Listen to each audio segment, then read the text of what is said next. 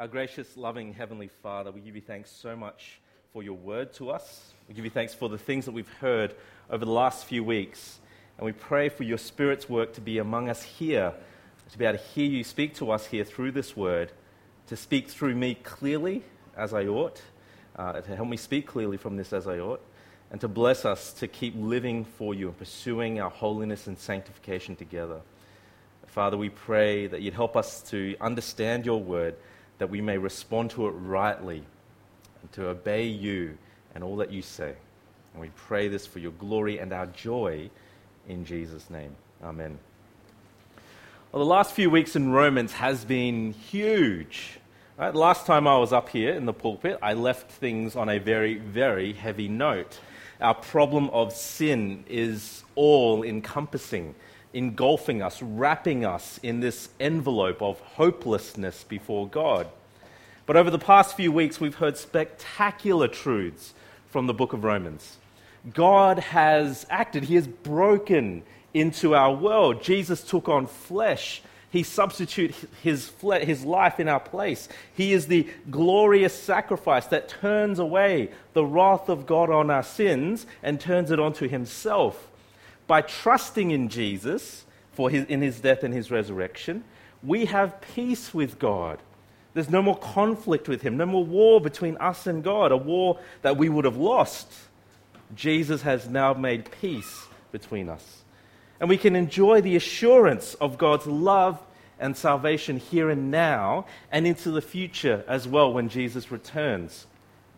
Ben gave us last week some wonderful reminders. He reminded us that sin will take you farther than you want to go, keep you longer than you want to stay, and cost you more than you want to pay. But with everything that we read in the second half of Romans 3 to Romans 5, we were given this wonderful, wonderful statement. Grace will take us farther than we can imagine we'd go, keep us longer than we can ever imagine we'd stay, and gift us more than we can ever imagine without pay. That is a wonderful, glorious, awesome truth. But let's work the logic through here a little bit.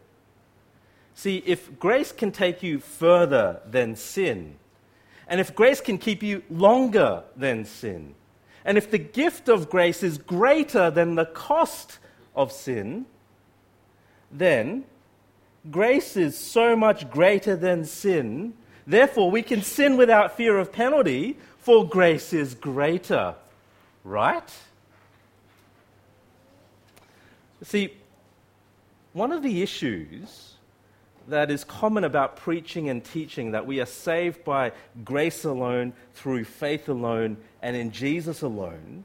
Nothing of what we do, nothing that I can add to my salvation, right? But we're saved by these things alone. Preaching this, teaching this, believing this will inevitably cause some people to ask the question, well, if I am saved this way, then doesn't this give me license to sin and do whatever I want? Or to put it another way, like one of my Christian friends at uni, justifying his multiple girlfriends, God forgives everything. God forgives everything, so I'm free to do whatever I want. You can see the development of this idea at the end of Romans chapter 5. Paul has just given us the glorious assurance of salvation, and he's reminded us that we were all once with Adam, but now we're a part of the new humanity in Jesus. The life of faith is now worlds apart. And he says right at the end of Romans chapter 5, read with me from verse 20. Thank you so much, Uncle Boon Cheng, for reading from there. Right, verse 20. Now the law came to increase the trespass, but where sin increased, grace abounded all the more, so that as sin reigned in death, grace might also reign through righteousness, leading to eternal life through Jesus Christ our Lord. Now, I skip over that bit about the law because he'll return to that in the next week in Romans 7. Focus in on that second half of verse 20. You see where he says, where sin increased, grace abounded all the more. Right? The more people sinned, the more God's grace, his undeserved gift of salvation, of being justified and made right with him, the more his grace overflowed. The more we sinned, the more grace poured out, or God poured out his grace on us. You see that bit right at the end? More sin equals more grace from God. Intriguing mathematics. And so naturally, the question which is begging to be asked is found in chapter 6, verse 1. Are we to continue in sin that grace may abound? Should we keep on sinning if we will get more grace in the end? But before we have a breath to consider that thought, Paul shuts it down. He answers his question with an exclamation point. By no means. Right? Or in my outline, no way. Right? Apparently that phrase translated in our Bibles is one of the strongest ways that you could ever say never in Greek. Right? No way, not ever, no siree, don't even go there. Now, before we go on to see how Paul explains this, let me take a moment, sidestep for the moment, ask the question, what is sin? What are we talking about when we sin? He's going to mention sin quite a fair bit in this passage, so it's good to clarify it at the beginning. First, sin is not brokenness. Now, by this I mean sin is not the struggles we experience because of our fallen, broken world. I'm talking about things here like illness or mental health issues or things like that. I know some people here in our church, my family has been struggling with some of this stuff as well lately. Struggling with mental health issues, anxiety, depression, even some here have been wrestling with suicidal thoughts. Right? I want to be clear that the sins that Paul is talking about here is not those things. Right? These things are the result of living in our fallen, sinful world. Sin has caused them, but these things in of themselves are not sins. You may wrestle with them, and sins may be making them worse, but I don't want you to feel guilty that if you're wrestling with these things, that Paul is saying you're not doing good enough. Right, so when Paul says we are to die to sin and that sin no longer has dominion over us, he's not saying that your depression or your anxiety, that's gone. It's got no more power over you. You just got to think differently. He's not saying that. Secondly, sin isn't just the things that we do. It's not just the things that we do. It's not just rule breaking. Yes, sin involves doing things and breaking God's rules, but doing things and breaking rules are outward expressions of what's actually underneath already. Sin involves this, but is also more than this. So what is sin? Here in Romans 6, Paul pictures sin as this kind of power, this force. He talks about being a slave to it. Sin is this force that compels us to rebel against God, to do things for self-centered reasons. Sin is also a power and a force that lives within us. So he'll say in chapter 7 that sin causes me to do things I don't want to do. Before we trust Jesus, sin is in complete rule and domination over our lives. Right? You think about the things that you have said, the hurtful things that you've said, those thoughts that have come into your mind, the way that you've acted in the past. Sometimes there's no rational explanation for why you would do that. But the Bible says it's because of sin. It's this power, this force that's worked within each and every single human being. And so in answer to the question about whether or not we should just continue in sin, Paul answers with a firm no. And his first argument against this idea boils down to this. If you have trusted Jesus, if you have received his grace, you have been united with Jesus, and that changes not only how you view sin, but how you view life. Now, to illustrate this point, Paul picks up on a very familiar image for the Roman church, baptism. Right, when a Christian professes their faith in Jesus, they want to testify this to their friends and their family. They undergo water baptism. And very quick aside, on Easter Sunday morning, we're going to have some baptisms. If you're interested, come have a chat to me afterwards. But coming back here, when you want to profess your faith, when you want to witness this and testify this to your friends and family, you go under the water and you come back up again, eventually, depending on how nice you've been to the pastors. Now, the point that Paul is making is not about the baptism itself. He's saying that your physical baptism, at your physical baptism, this is what happens. He's not saying at your physical baptism, this is what happens. Your physical baptism is only a picture. It's a representation of what has already taken place in a believer. Your baptism into the death and resurrection of Jesus. See, when you put your faith and your trust in Jesus, what happens to you is that you become united with Jesus in his death and resurrection. Your old sinful self is united with Jesus on the cross. When he dies, your old sinful self dies with Jesus. It is buried with him. And then you are raised with Jesus to the glory of the Father, so that you will walk in newness of life like Jesus does. Right? Being united with Jesus is like being trying to travel from Brisbane to Sydney on a plane. Right? When we talk about our relationship with Jesus, we often say that we're under Jesus, we're submitting to him, or we're following him. Right? But now think of our relationship with Jesus like flying on a plane. Right? If you're trying to get to Sydney, you couldn't really do that by being under the plane, right? Submitting to the plane. That doesn't quite work. You could try to follow the plane, right? You stand here in Brisbane at the Brisbane airport, you watch the direction where the plane flies off, and you kind of go, I'll just walk that way for 1,000 kilometers and hope for the best, right? But the key relationship that you have with the plane is not to be under it or behind it or following it. You need to be in it. Why? Because by being in the plane, what happens to the plane also happens to you. If the plane gets to Sydney safely, then you get to Sydney safely. Right? Union with Christ works like that. Whatever happens to Jesus happens to you. And so what's the purpose in raising this union with Christ? Right, Paul goes on in verses 5 to 11 to make the point. First, he says in verse 5, notice the if-then argument. If we have been united with him in a death like his, then we shall certainly be united with him in a resurrection like his. This is similar wording to what Paul did previously in chapter 5, verses 9 and 10. He's giving us the assurance that if you are united with Jesus in his death, you are most certainly united with Jesus in his resurrection. You can be sure of that. Secondly, in verses 6 to 7, sin is the power that keeps us in slavery to sin. Right? But when we have died with Jesus, we are set free from that power. Once we're dead, sin no longer has any authority over us. In Australia, if you're an Australian citizen, you can have access to something called fee help. Right? It's basically a system where you can borrow money from the government to pay for your university fees during your degree. And once you've graduated and started working, you've got this massive student debt that you have to repay. And through your working life, you generally have a bit of your income deducted to pay off the student debt over your life.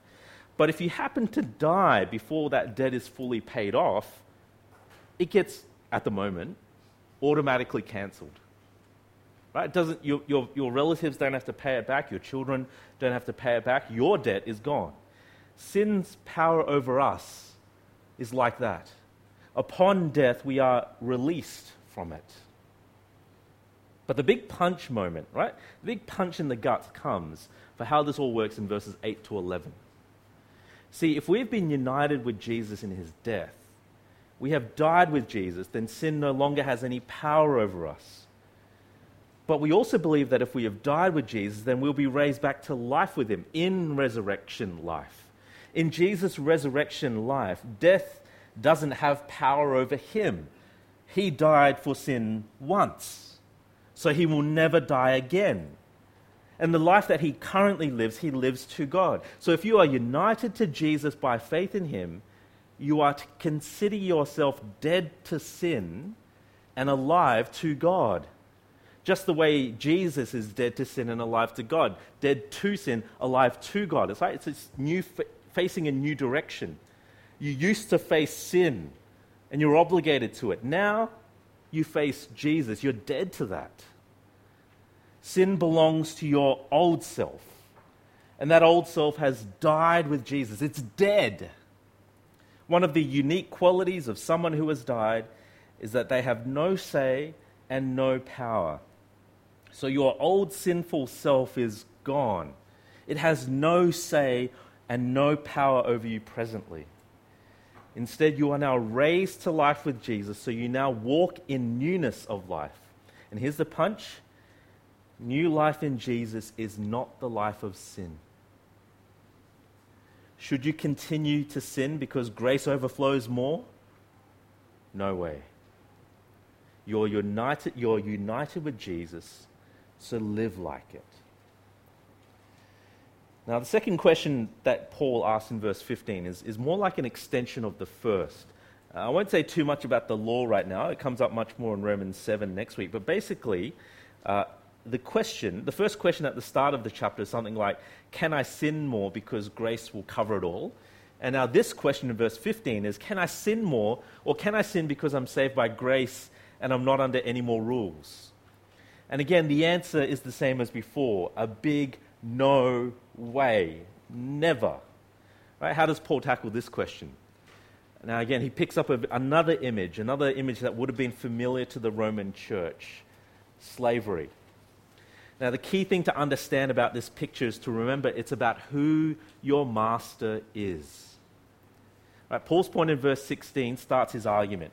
Do you not know that if you present yourselves to anyone as obedient slaves, you are slaves of the one whom you obey, either of sin, which leads to death, or of obedience, which leads to righteousness. Now, the key words here are either or.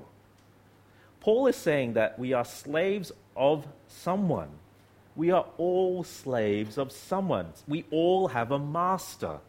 It's either sin or God. So many in our world, and even many Christians, think that we're free, right? That we have this thing called free will, so that I can freely choose God or freely choose sin. But that's not the picture of the Bible, and that's not the picture of the will painted in the Bible. Paul is saying here that you either have God as your master by faith through Jesus Christ, or you have sin as your master by default. And that's the bad news. The good news is in verse 17. Read with me. But thanks be to God that you who were once slaves of sin have become obedient from the heart to the standard of teaching to which you were committed, and having been set free from sin, have become slaves of righteousness. Thanks be to God. This is the wow moment, right? You were once a slave of sin. Your master was sin, and the result of following that master was death. But now you have been set free and you've become obedient from the heart. God has given us a heart transplant. Gone is the old, cold, dead, disobedient heart that would not listen to God, and in its place is a warm, beating heart of flesh, which is ready to listen, ready to be obedient to His word. A heart transplant can only take place when a healthy heart is made available and when the donor has died. For us, the donor has died, Jesus Christ. And He has given us not just a healthy heart, but His own heart, the purest of all hearts that has ever lived and ever will live. Jesus was made like us in every way, and that makes His heart a perfect match for our needs. And with this new heart comes freedom. Verse 18, you have been set free from sin. But you see, it's not a freedom on your own. Right? You've not been pulled out of prison and then just kind of got told, go your way. We are pulled out and we are moved from one master to another master. But remember, the old master promised you nothing but death. The new master promises you life. But of course, this image has its limits. Paul says in verse 19 that he is speaking to them in human terms because of their natural limitations. God is our new master, yes, and He is a way better master than our old one. But our new master is also our friend. Through Jesus Christ, God is also our Father. With God as our Father, as adopted children of God, Jesus is now our brother. Right? There's so much more going on as well. But the point of this second half is to say this. We are creatures and we always have a master. We either serve sin, which ends in death, or we serve God, which flows out into obedience and ends with eternal life. And now that we are under grace, we have a new master, and that compels us. It compels us to live a new life. The life of sinful rebellion is a life that we have been freed from. Can we continue sinning because grace will keep overflowing to us? No. You are united with Jesus in his death and resurrection to new life. But can I keep on sinning because I'm now under grace and not under law? No. You have a new master. So serve him and not your old master. There are two clear implications from this passage, two distinct imperatives that Paul gives to his readers. And the first is in chapter 6, verse 12. Read with me. Let not sin, therefore, reign in your mortal body to make you obey its passions. Right? If Jesus Christ is your Lord and Savior, if you've bowed your knee in your life to Jesus as Lord and Savior, the first application is to fight. Fight sin in your body. Don't justify sin in your life by saying, well, I'm saved by Jesus. Right? It doesn't matter if I obey this sin. You have no obligation to sin. It calls out to you, it tempts you, but there is no obligation to answer it. But this is hard. A good doctor knows when the medicine they prescribe will be difficult to take. Right? A good doctor knows that if I have to tell you something you won't like, it's going to be hard. And for us, we have a good doctor to help us out through this as well, Dr. Martin Lloyd-Jones. Dr. Martin Lloyd-Jones was a medical doctor. He was also a preacher about 100 years ago or something like that. Not 100 years ago. Yeah, about 100 years ago. Something like that. I'll find out later. Preaching on this topic, Dr. Lloyd-Jones illustrates the difficulty of this mind shift.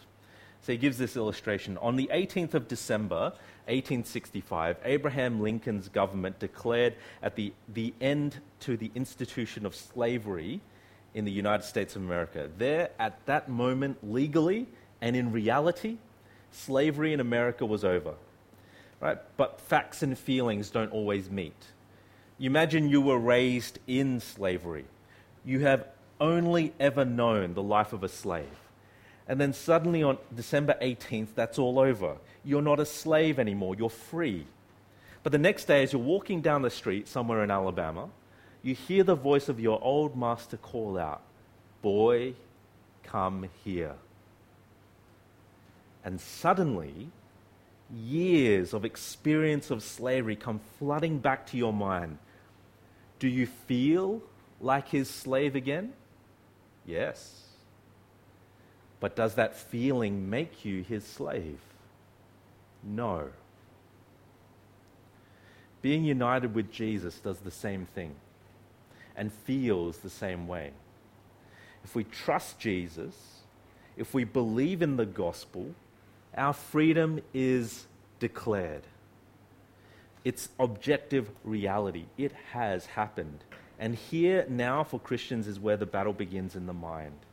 See, in reality, we are in Christ, but when temptation calls out, it feels like we're back in chains again. And so, just like the former slave has to consciously think, no, that man no longer owns me, we too, when we hear sin's seductive voice, we are to think, no, sin no longer owns me. No, I will not let sin reign over me. I will not let sin rule over me as my master. I will not obey its desires. Keep reciting the gospel to yourself. Right? If the objective reality that you are saved by Jesus and you are declared free from sin.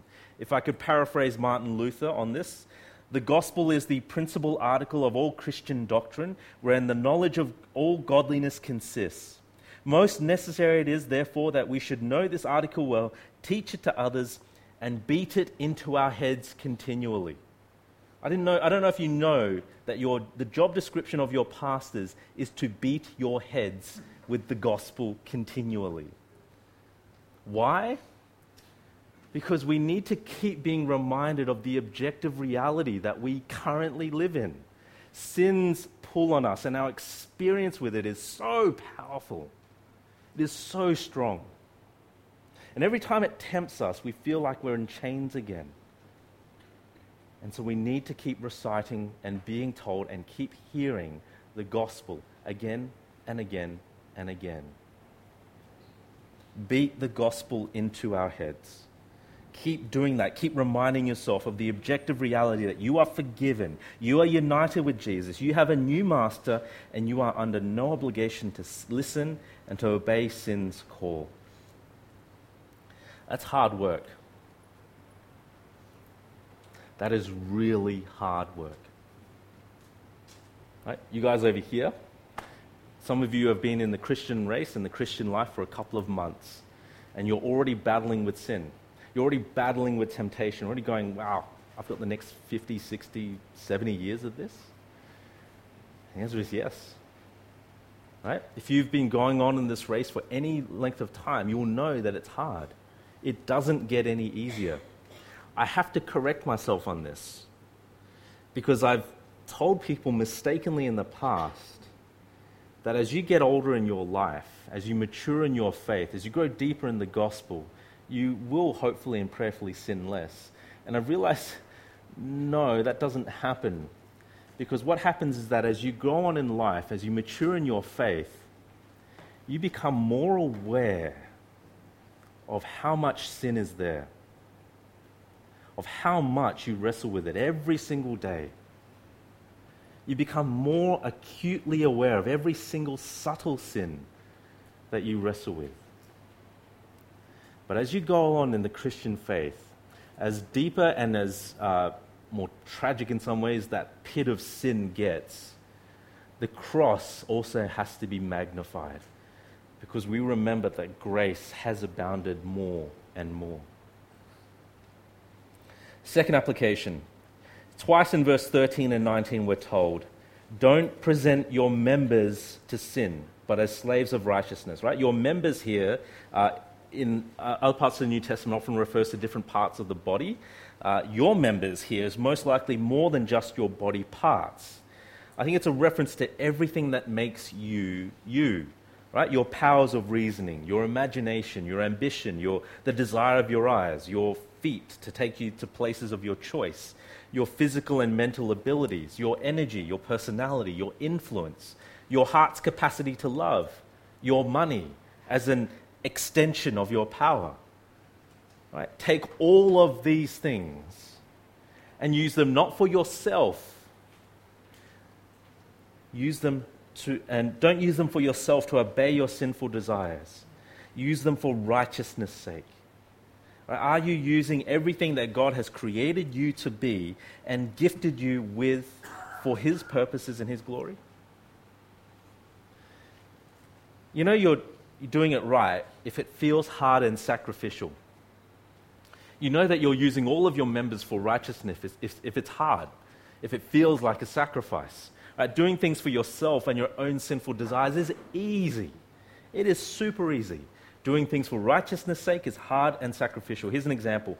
Let's say you've got a newsletter from a missions agency, and they say that they need $1,000 to help start up some outreach programs. And so you say to yourself, $1,000, that's pretty easy, right? I can save up over a few months, right? I can cut back on a few things and be able to give to this. And so you start saving up $1,000 over a few months in order to give it away. It's hard. It's sacrificial. It's hard work to do that in order to be generous. And as you hop online and you start filling in the form to send off the donation, you get an email. The latest iPhone X has just come out. It's $1,000. And you're looking at your iPhone 4 or maybe 3, and you wonder, how did it ever last this long? And you've got $1,000 saved up. What do you do? Right? The pull of sin is so strong. The pull of selfish service is so powerful But remember who you are in Jesus. Remember your new master. Live who you are now, not who you were. Now, if you could boil down Romans 6 into a half tweet, it's this: be who you are now, not who you were. You were a sinner, a self-centered, self-worshipping sinner. But that person is dead. You are now a new creation, alive in Jesus Christ. You are his child. He is your awesomely loving, profoundly gracious, awesome, and majestic master. So live to please him. Now, I want to end this sermon on two quick final notes, because each half of this passage, you'll notice, doesn't end on what you should do. It ends on why you should do it. Right? Each of these halves gives us a profound reason why we should do this. The first is in verse 14. Sin will have no dominion over you, since you are not under law but under grace.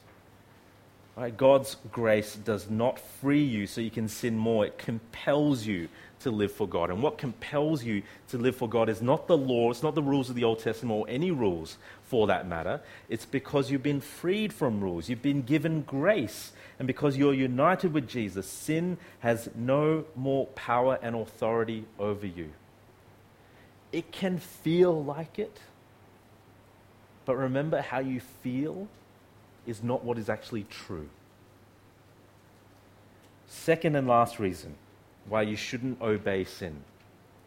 In verses 20 to 23, you were once a slave to sin, but you've been set free. And in your previous slavery, it brought fruit, the fruit of shame and death. And now you've been freed, you've received the fruit of just sanctification and eternal life as a free gift of God. You're presented with the choice, death and life. The logical choice is to choose life. So don't choose the temporary over the eternal. Don't choose the momentary sin over the eternal joys to come.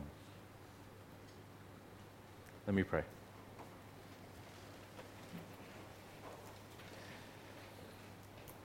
Father, help us to understand clearly that when we put our faith and trust in you, that we are a new person.